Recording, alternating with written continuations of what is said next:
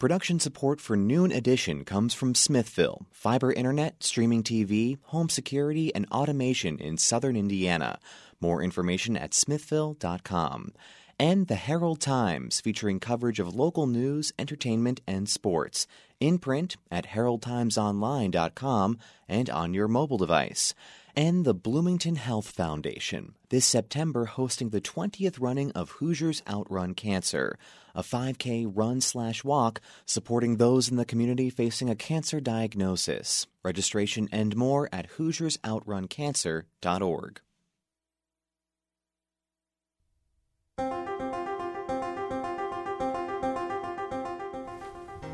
From the Milton Metz studio in the Radio TV building at Indiana University, welcome to Noon Edition. I'm your host, Bob Salzberg, along with co-host Sarah Whitmire from WFIU, WTIU News. Early this month, the two largest newspaper companies in the U.S., GateHouse and Gannett, announced a merger agreement. As newsroom employment at newspapers continue to decline, the companies hope that joining forces will allow them to shed overhead costs while adapting to a digital media market. But many journalists fear this will hurt local coverage and independence. Earlier this year, you might recall that GateHouse bought the local paper, the Herald Times of Bloomington, from longtime publisher Schurz Communications. And this week, the editors from the former Schurz Group, now GateHouse, had a forum talking about the future of journalism and emphasizing the importance of regional coverage. Might note at this point that we did invite representatives from the HT, but actually GateHouse, the GateHouse group at a higher level, and also the Gannett group, and both all actually declined our invitations.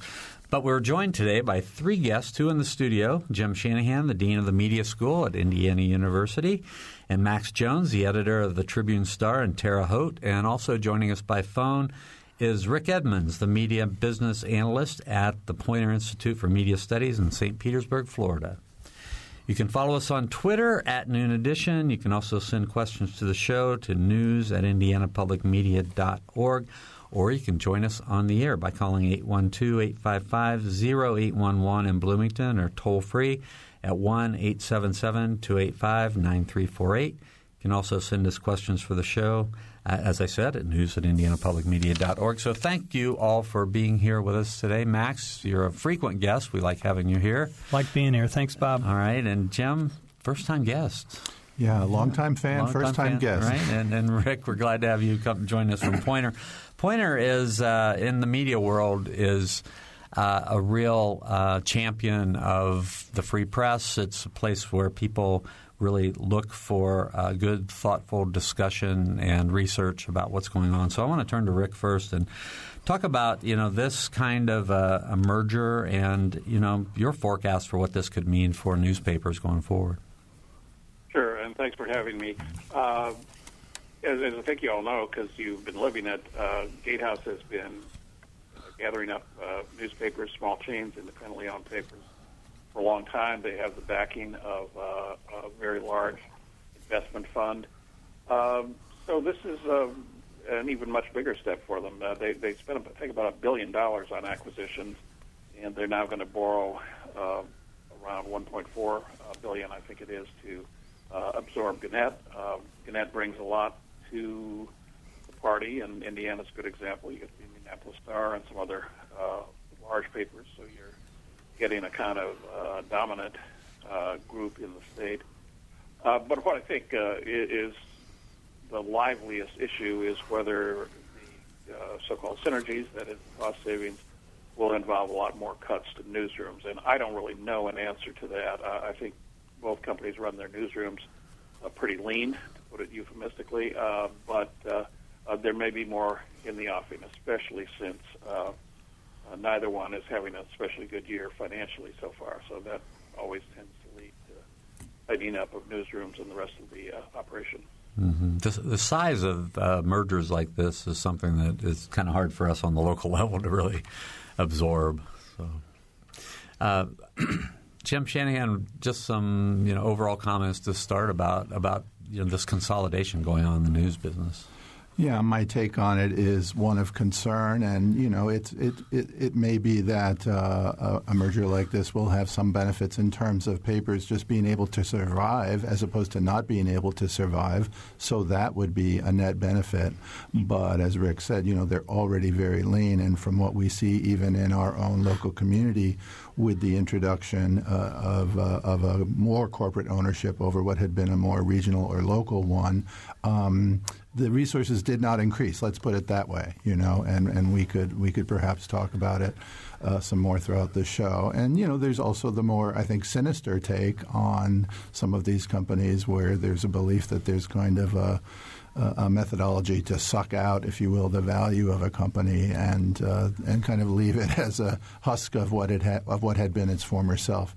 It's it's an issue of concern, certainly of concern for us in the media school, because we're training students in journalism, and so we're looking for them to have as many venues as possible to practice their craft. We talked about impact on the nature of our democracy, and simply the jobs future for these students as well is important to us. So in the interest of transparency, I should say that for those who might not know, I was the editor of the Herald-Times for 33 years. I retired the day before GateHouse took over. And so, I'm an observer like everybody else is, but I also had a lot of history. And I worked many years with Max Jones from Terre Haute. Max, the first question I want to ask you, because you've lived through mergers and changes, how many companies have you worked for in your time? Well, I keep turning that over in my head, but I'll go with 4. One of them was a little fuzzy. It was kind of an in-and-out merger with a sister company, which didn't only lasted a year, and then we pulled back. So all that gets pretty confusing. And the company that owns the Tribune Star is called CNHI. They're a relatively new company, not as new as GateHouse, but relatively new. It was formed in the late 90s, and they purchased the Tribune Star and a number of other Indiana newspapers in 2000. So we're going on 20 years now with the same company. It's certainly the longest ownership that we've had. Previous owners were Thompson Corporation. There was also Ingersoll was a short-lived newspaper chain back in the 80s and early 90s. So we've gone through all that. Right now we feel somewhat stable. I mean, I've been part of newspaper companies like this for 30-some years now, so it's nothing new. We certainly have not seen resources increase by any stretch through the years. Some of newspapers that have been part of these companies have kind of known the whole impact of downsizing and the pressures that puts on local newsrooms for many years. But there's been a lot of companies, and we've kind of felt these evolutions as we went along. What from a standpoint of changing from one company to another, what do you think is the biggest impact on the community, like the community of Terre Haute, when Thompson, or I guess it went from Ingersoll to Thompson to CNHI? Well, it did, and really early on, I would say the change was positive. As what happened in many communities, some of the old-time owners, there may have been family ownerships that had deteriorated, that weren't as strong as they used to be. The papers had really gone downhill. They hadn't had a lot of investment. In our case, we had a lot of labor strife within the organization. So when Ingersoll came in, they sort of calmed all of that. And for a number of years, there was no issue whatsoever. And then Thompson came along, very similar. We didn't see – I don't think the community felt like they saw anything that they would say was negative.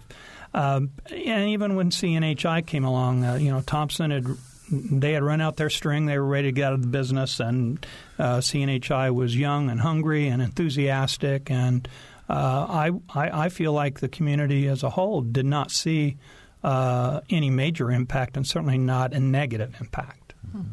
Rick, I wanted to ask you. You talked about how GateHouse had to take out $1 billion loan just to purchase these papers, but yet they haven't had a good year, and neither has Gannett. So I'm just curious, why do they want to keep buying papers if perhaps it's not profitable? What's the attraction? Well, good question. Actually, both chains are profitable, though profitable is a little bit of an ambiguous term.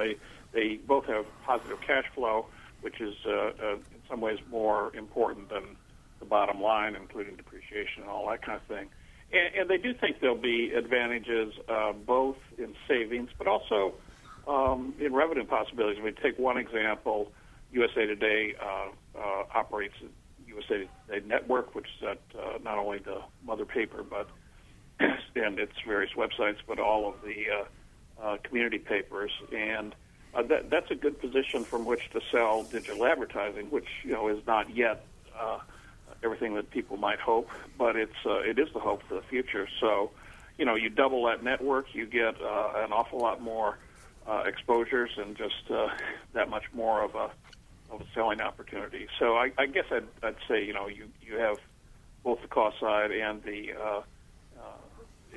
revenue side and the journalism side. USA Today Network has had a lot of success forming an investigative unit. GateHouse is hoping to do the same. And we're talking about maybe 30 people from each of the organizations, and that can result in some very strong reporting. And each paper within the system will have access to that, and in some cases the stories will be localized. So that's a set of the benefits that are envisioned. Mm-hmm. If you want to join us on the program today, we're talking about what's going on in the world of newspapers. You probably read about the big potential merger between GateHouse and Gannett. You can call us at 812-855-0811 in Bloomington or toll free at 1-877-285-9348. You can also send us questions for the show at news@indianapublicmedia.org. You can follow us on Twitter at Noon Edition. So I guess, Rick, I want to go back to you to talk about what happens to local coverage in a case like this. You're talking about, an investigative team that the local newspapers can get a benefit from. But a lot of times people want to know what's going on in the city council in a town or at the school board. So, well, I think that's a great question, and I would say I see at both of these chains and some other chains a kind of erosion of just how local news is. And just glancing at the site, I see quite a lot of national news, and in some cases we'll see regional stories or stories from, in your case, another city in Indiana. And, okay, that's a little bit maybe a good story, but it's a better story where it occurs. So there has been whittling away. I would say most papers, even as they get smaller, don't eliminate covering the city hall. A lot of other things do get trimmed, or you may have a reporter assigned to both K-12 schools and universities or something like that. So yes, there has been a very significant erosion of local news, and in extreme cases, you're not the extreme case. You have papers that either have gone out of business, particularly weeklies, or ones that we're coming to call ghost newspapers, where they have staff of one or two people and otherwise fill it with wires and contributions by freelancers. Mm-hmm. We've got our first phone call today, so we're going to go to the phone. Owen Johnson, former faculty member in the media school, is calling. So, Owen, go ahead. Thanks, Bob. I have a question for all three panelists, and that is, where do they think newspapers will be 10 years from now, both print and digitally? And for Jim Shanahan, if he could also talk about the future of the Indiana Daily Student. All right, Jim. All right. Well, I'll take the two questions there first. The first is I see a number of different models that could play out. I don't have enough of a crystal ball to say which one will be the successful one. There's a lot of discussion about philanthropy, for instance, replacing journalistic functions. That is happening more and more. It's happening even in our own school to a certain extent. It's hard to see how that would replace the dozens, hundreds, or even thousands of local newsrooms that go away, in the same way that even 30 investigative reporters at GateHouse or Gannett times 2 can't replace all that. It's just a numerical fact. But the philanthropy piece will be important. I think kind of the model we're seeing is sort of a consolidating model with hopeful replacement by digital functions, but that's got a lot of uncertainty to it.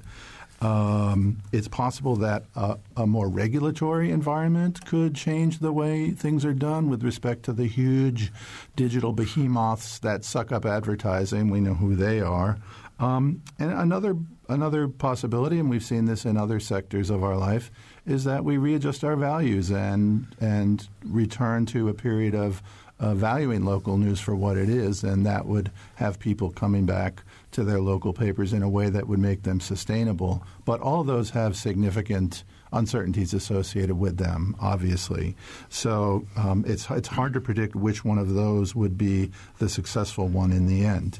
Owen's question about the Indiana Daily Student is they, like any paper, which they are an independent auxiliary organization under the media school, their financial model is as stressed as anyone's. And they have some luxuries, though, in that they have the media school to fall back on to a certain extent. And so, this is a nonprofit organization that can, in some cases, prop up their journalism. But we will this year really actually be looking at a reorganization for all of our student media to try and put them on a firm financial footing for the future that would preserve their editorial independence, the really good and award-winning journalism that they do and have continued to do will not go away, and the IDS will always be there. A year or so ago, they went from publishing 5 print editions to 2 per week. That will continue for the foreseeable future as well, even though there's plenty of questions out there in the zeitgeist, if you will, about the future of print. I happen to like print myself, and so I think there's some advantages to it. So that's where they're headed. Mm-hmm. Overall, they'll continue to be here, and we have to work hard, like Max does, to figure out ways to keep them going for all the great things they do. Let's go to Max next.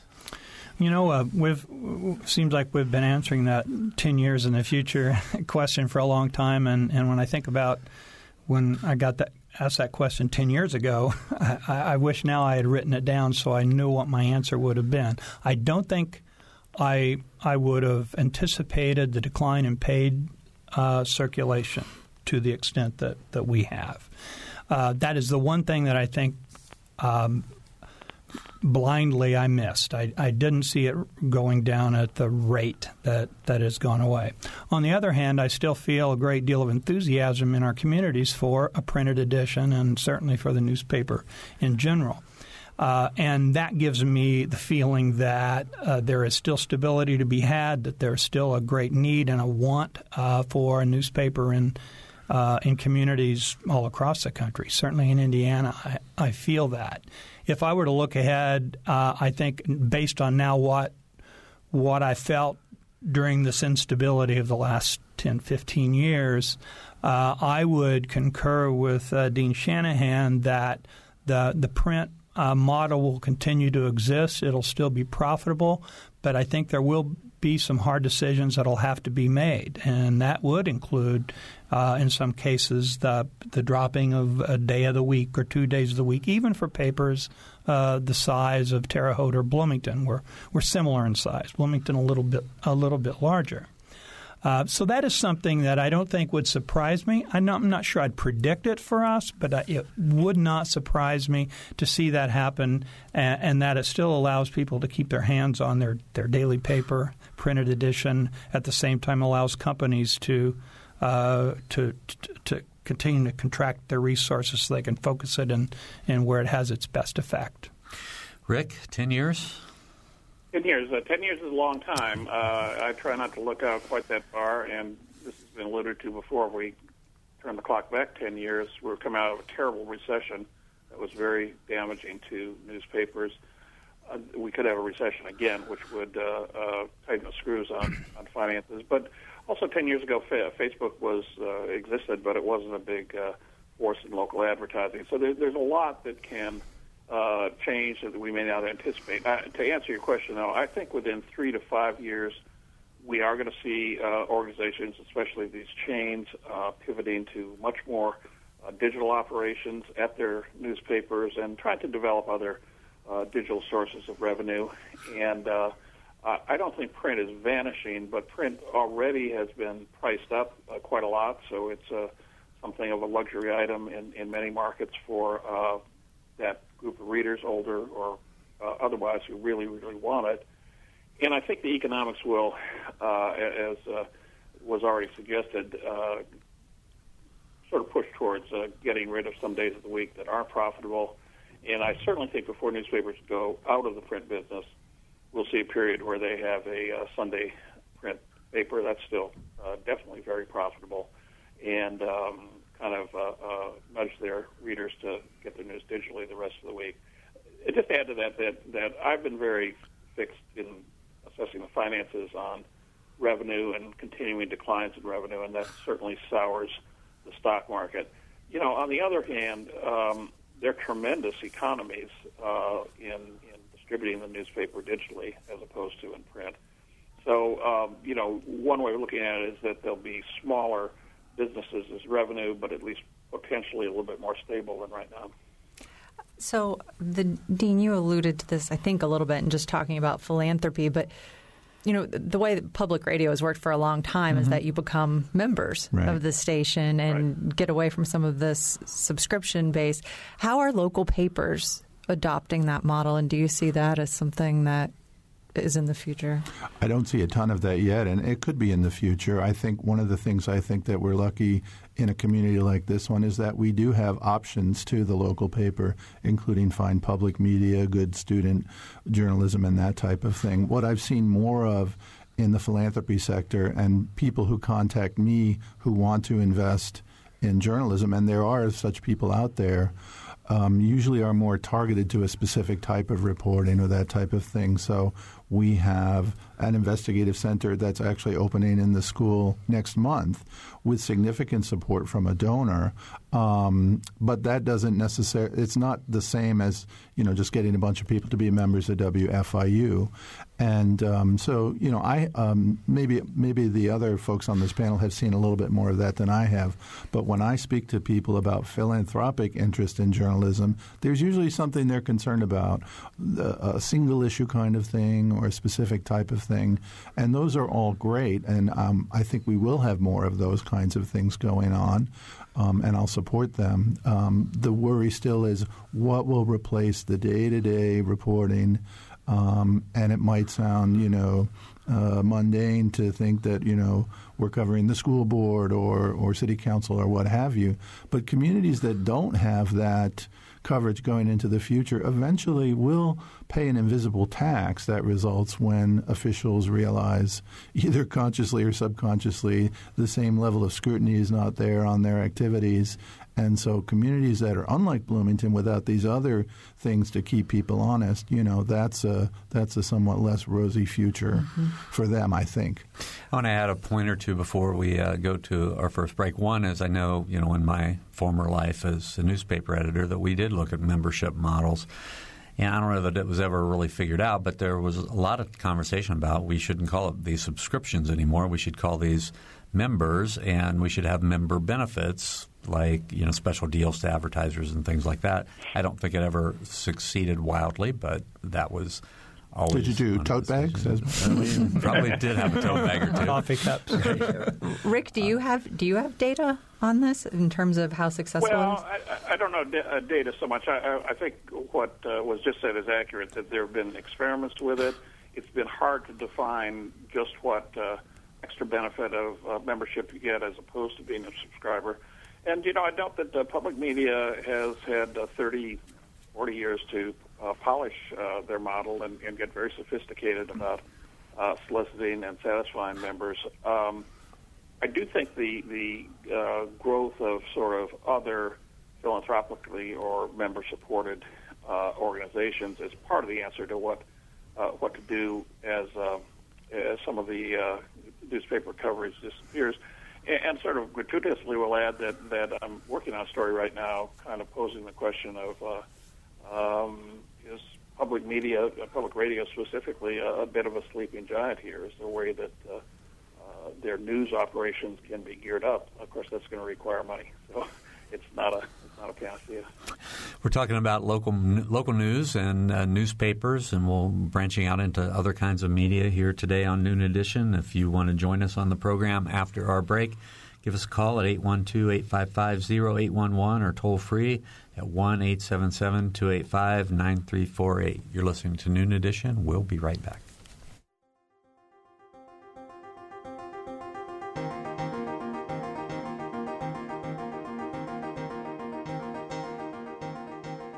From the Milton Met studio at IU's Radio TV building, this is Noon Edition on WFIU.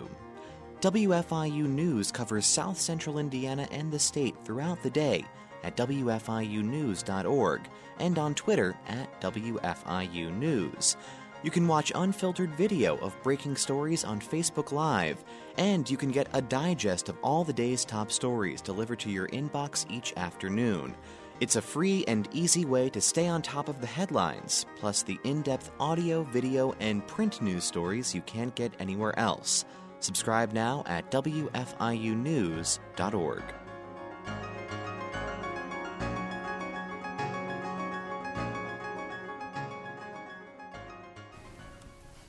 Welcome back to Noon Edition. I'm Bob Salzberg along with Sarah Whitmire, and today we're talking about local news in the wake of the potential merger between Gannett and GateHouse, which is a total of about 270 newspapers, I think daily newspapers, which would be under one owner. We're talking about that, and of course the HT's gone under, or HT and other local papers have gone under or undergone a lot of changes recently. So we have three guests who are in the studio: Jim Shanahan, the Dean of the Media School at Indiana University, and Max Jones, the editor of the Tribune-Star in Terre Haute. And we're also joined today by phone from St. Petersburg, Florida, Rick Edmonds, a media business analyst at the Poynter Institute for Media Studies.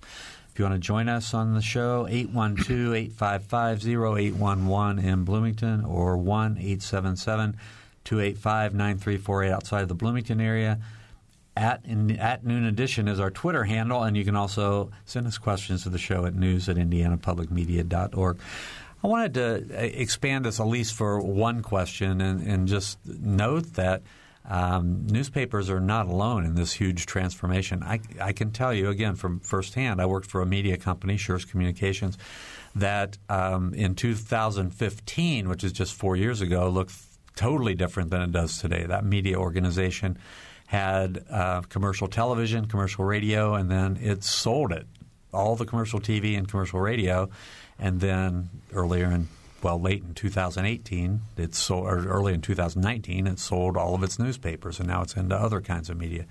Jim Shanahan, you're running a media school that's trying to figure out where the jobs are going to be in the future and how to train your students. I mean, what are you seeing on the bigger landscape? Bigger picture is, if you look at radio, for instance, I mean, the idea of now a local radio station that's basically an automated stream, and you wonder how many people are actually there behind the board, very little localism to it, I guess you would say, would be sort of a depressing model for what local newspapers could look like in the future. So they're just as stressed, if not more stressed, than we're talking mainly about local newspapers right now. Same is true of television. And, of course, the whole media sphere has been disrupted in many ways. It was a reason for the creation of the media school to try to transition from focusing on the old legacy silos that we're still talking about in some ways, to give students a broader picture and a broader set of experiences so that when they go out there, they're often going into job titles that didn't exist before. They also have to be more self-reliant in terms of just creating their own avenues through this thicket of what the new media looks like. But it's not as simple as what it used to be. And so that's probably true for any of the formerly mass media that we teach. It's hard to pick one that hasn't been stressed in some way by that digital disruption. And even the digital sphere itself is self-disruptive in a way, So it's turmoil. Now a lot of that can be good, too, in terms of cranking out new kinds of things, new kinds of experiences. There's definitely hope that as students, who are digital natives, if you will, go out into that marketplace, they'll be the ones who come up with these new models that we're struggling to figure out here as, some of the oldsters in the room. Mm-hmm. Rick, do you want to respond to that? Well, I think that all rings true, and I'd be interested to comment, but then a question for Jim, too. I think these actually are exciting times for younger people to be entering journalism, as long as you are not overly concerned about job security and staying until you get your gold watch. But because they're exciting problems to be solved, and if they are solved, it's going to be the students and the younger people who have an awful lot to do with it. I would ask Jim, do you find some pivoting of interest from what we might call traditional media journalism jobs to advertising, public relations, advocacy for groups? Because I do think that sector is, to some extent, expanding as newspapers, magazines, and some other things shrink. It sounds like you're looking at my enrollment database. That was a question. But I mean, our biggest growth area is advertising.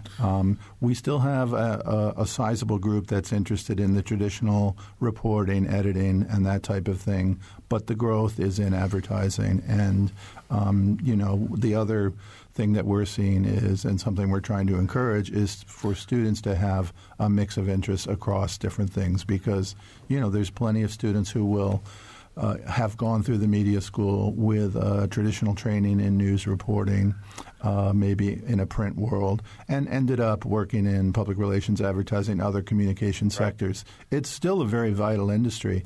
Our schools' enrollments overall are fine, so that's the rosy part for us. But there is always some rearranging and shifting of the interest that students have, many of whom, if you ask them about a local paper, look at you like you're, what? What is that? I want to ask Max, who's working every day hard trying to put out the Terre Haute Tribune-Star, about the importance of a local newspaper and local news to a community. Well, we still feel it every day. And even though we've felt these tensions, these rising tensions over the years, and there's a lot of fretting and wrangling about where are we going to be and how are we going to exist, I've never felt like the communities that we serve have abandoned us at all. They seem as worried as we are, if not more so, when they ask us, how are things going? Are you going to be here? Or how much longer before you have to close shop? And it's a lot of panic sometimes in these voices, and I don't sense any glee anyone's feeling about that. Even among our competitors, that they don't see any benefit in the market of seeing a devalued news operation with the tradition and the past and the history as an institution in a community like a newspaper is. So that's what gives me renewed hope and the enthusiasm. I've always felt like there's going to be a renaissance at some point for our business, and that's where that comes from. It's not from any bottom lines or subscription lists or anything like that. It's because the community still embraces us and finds value in what we do. I think if I could just jump in, one thing people will or are starting to come to realize is, like the old Joni Mitchell song, "You don't know what you got till it's gone."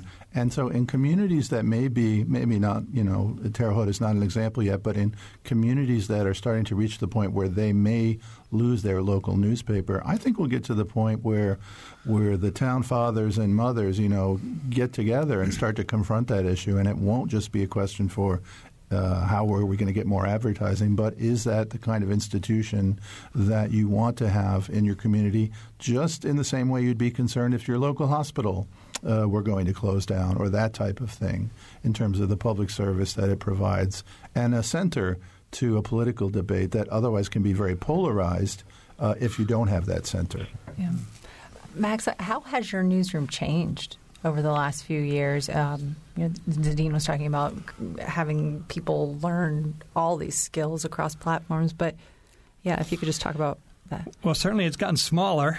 That is the most dramatic change, and that makes the challenge of doing our traditional jobs much harder.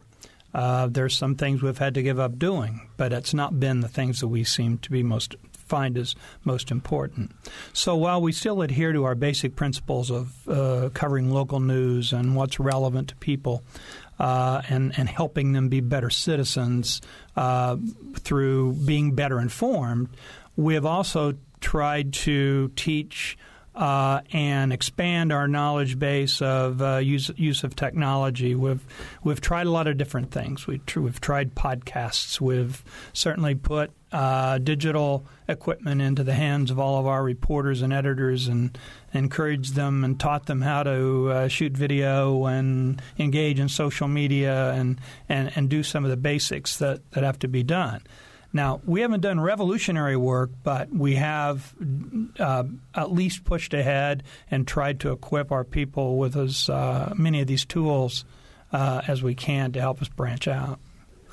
All right, we're going to go to the phones. So we're going to start with Emily Jackson. Emily? Hello. Hi, Emily. Go ahead. I have a comment and then something of a question. My comment is just to give a shout-out to all of the local news programming that is done both on WFIU and WFHB community radio, both local news and public affairs programming. And people want strong local information through the newspaper, through our airwaves. And additional shout-out to the Writer magazine and Bloom magazine that support our community's culture. Now, my concern is that as newspapers are bought up, and I know like the Sinclair Corporation bought up a lot of local television stations and affected negatively, what was going out on the air and having some control. How does a local newspaper, once owned by a larger corporation, maintain some of that localism and strive to keep that voice clear? Thank you very much. All right, thanks. So I'm going to ask Rick to answer that first. So. Well, that's an excellent question, and it's a little bit refer you back to the notion of the economic pressures on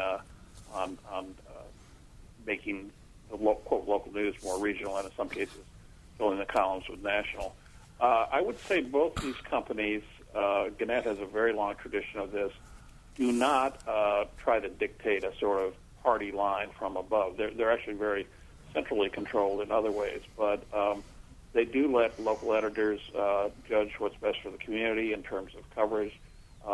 They often, to the extent that editorial positions are important, they'll let them decide. I think that's actually smart business. So they don't quite get into the practice of Sinclair, which is widely criticized, I think justly so, of dictating quote editorial, sort of self-serving often that each station is asked to read.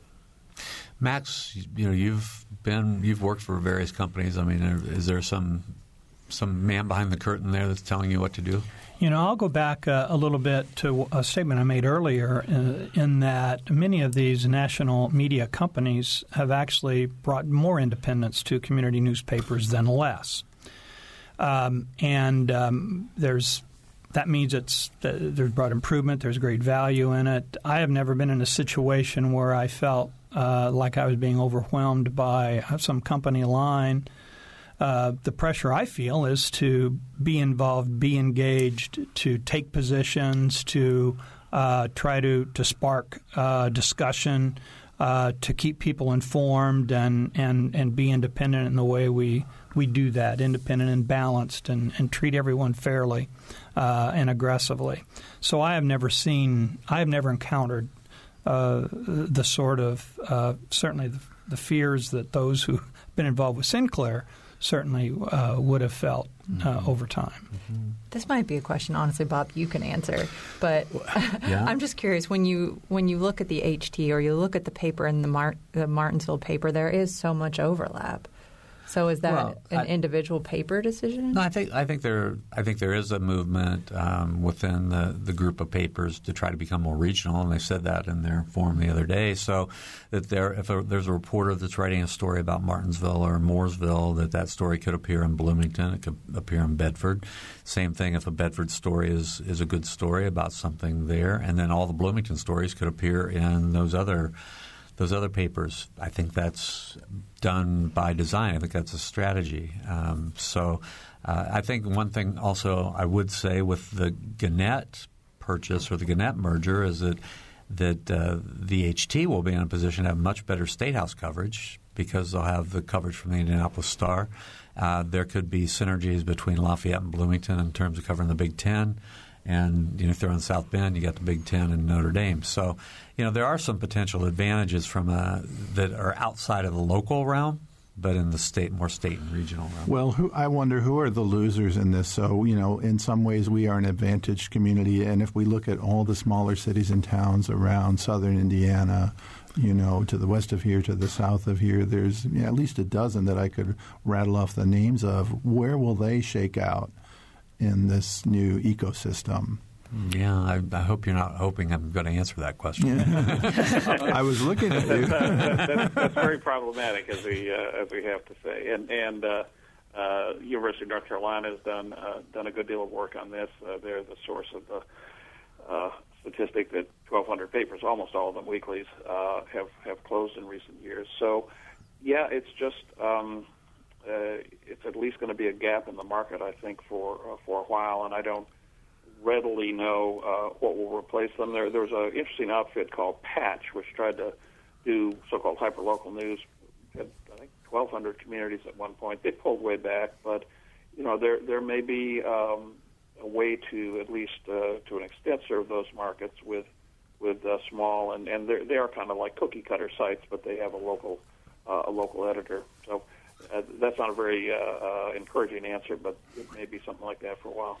All right, we're going to give our phone numbers one more time, then go to another phone call. But the numbers are 812-855-0811 in Bloomington and 1-877-285-9348. At Noon Edition is how to find us on Twitter, and news@indianapublicmedia.org if you have a question you want to send to us. So we have Tommy Allison on the phone. Tommy, go ahead. Yes, I think we all agree that an informed citizenry is necessary for the proper functioning of a democracy, and many of the people have spoken to that. The question is now, how do we pay for this investigative reporting? How do we pay for this actual coverage of local government? And I would say coverage of our state legislature. And what we've been looking at always is just to say, well, it has to be profitable to these private businesses, which in effect have been bought up by hedge funds, which are demanding more return on investment. And yet we can look at some European countries that have actually put in government monies that were not controlled by the elected officials, but, like the BBC that is helped in funding by the sale of TV shows, TV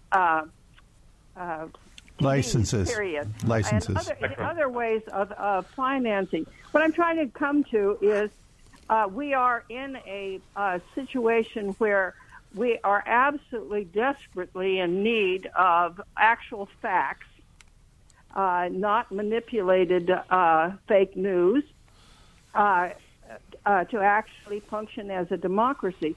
So how do we get this with some combination of private business and maybe public resources or new ways of getting the information?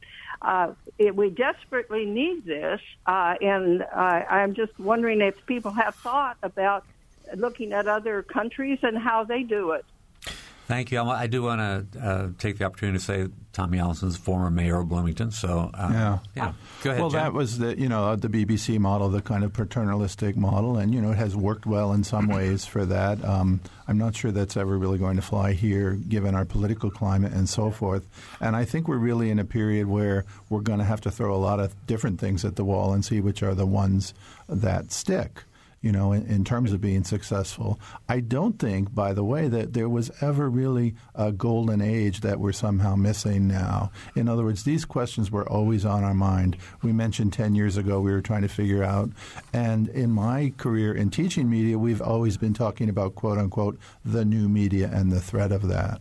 So a state of turmoil and a state of uncertainty is in some ways a normal state for media. But all the questions from the caller are very valid, and obviously some European countries have done that with their broadcasting systems. They've also, in some cases, had newspapers that were much more ideologically based and represented one party or another.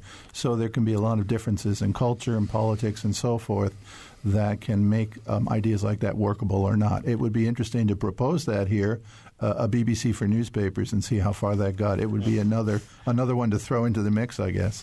Rick? Yeah, can I jump in? I wanted to say, Tommy, I think that's a terrific question, and I've periodically looked at it. There are actually a number of European countries, France, Scandinavian countries, that have off and on subsidized circulation. I mean, they will give people half the subscription price.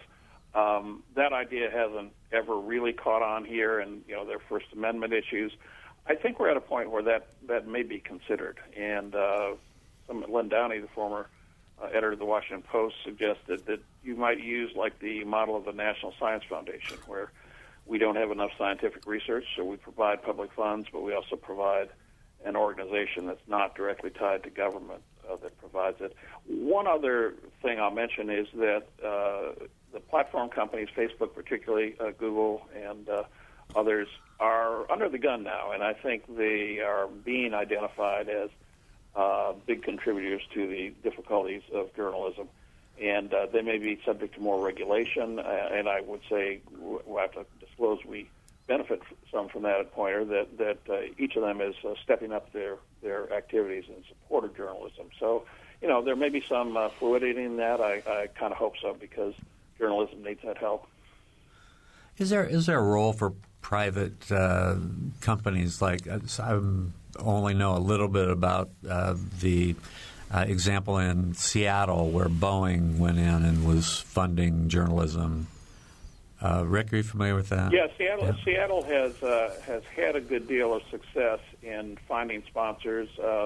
In some cases, local companies. Of course, Seattle's a hugely expanding and prosperous metro market now. So they probably are the leader in that.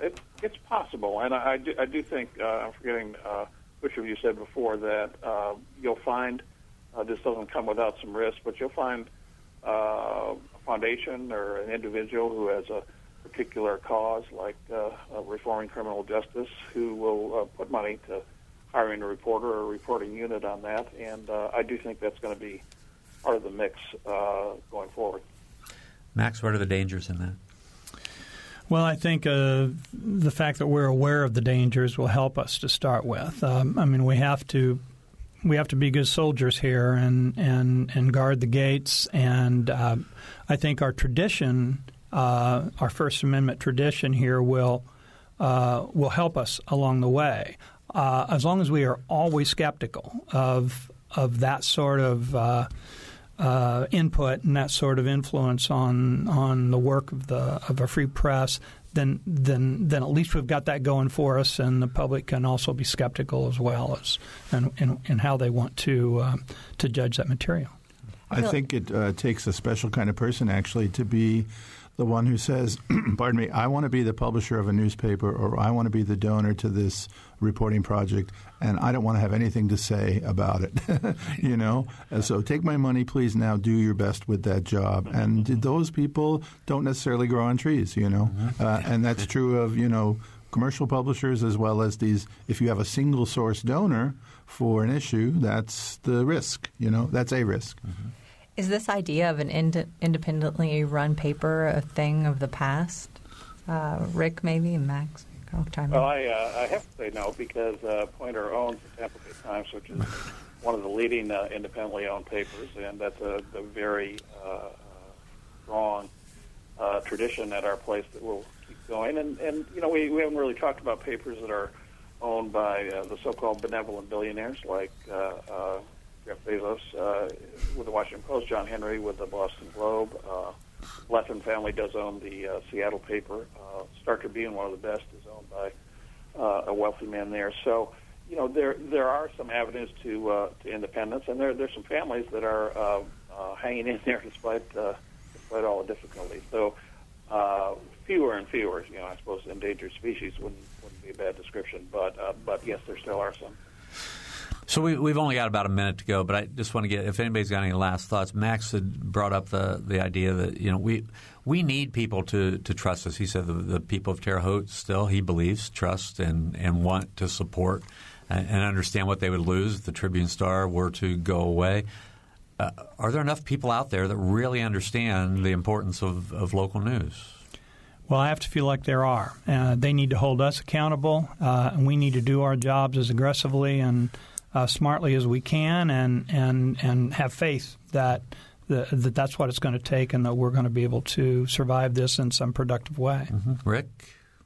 Well, I was going to mention an interesting study. I think it was by Pew, but there's so many people doing studies that asked subscribers to local newspapers why they subscribe. Of course, the majority said it was because they wanted to get the news, but there was a pretty significant minority who said, we want to support it because it's a good thing. So, I think having that spirit out there is a plus. 15 seconds, Jim? Well, I guess final thought would be that for me, we've talked a lot about different alternatives, and, we'll see which one of these works in the future. For me, the big issue to stress and come back to is for those smaller towns where, none of these options that we've thrown out there might appear to be successful. And we really need to focus on that because, there's a lot of important issues out there that are going uncovered. All right. We are out of time. I want to thank our three guests today, Jim Shanahan, Rick Edmonds, and Max Jones. For co-host Sarah Whitmire, producer Kathy Knapp and Benta Boutier, and engineer Mike Pashkash, I'm Bob Zaltzberg. Thanks for listening. Noon Edition is a production of WFIU Public Radio. A podcast of this program and other WFIU programs is available at WFIU.org. Production support for Noon Edition comes from Smithville, fiber internet, streaming TV, home security, and automation in southern Indiana. More information at smithville.com.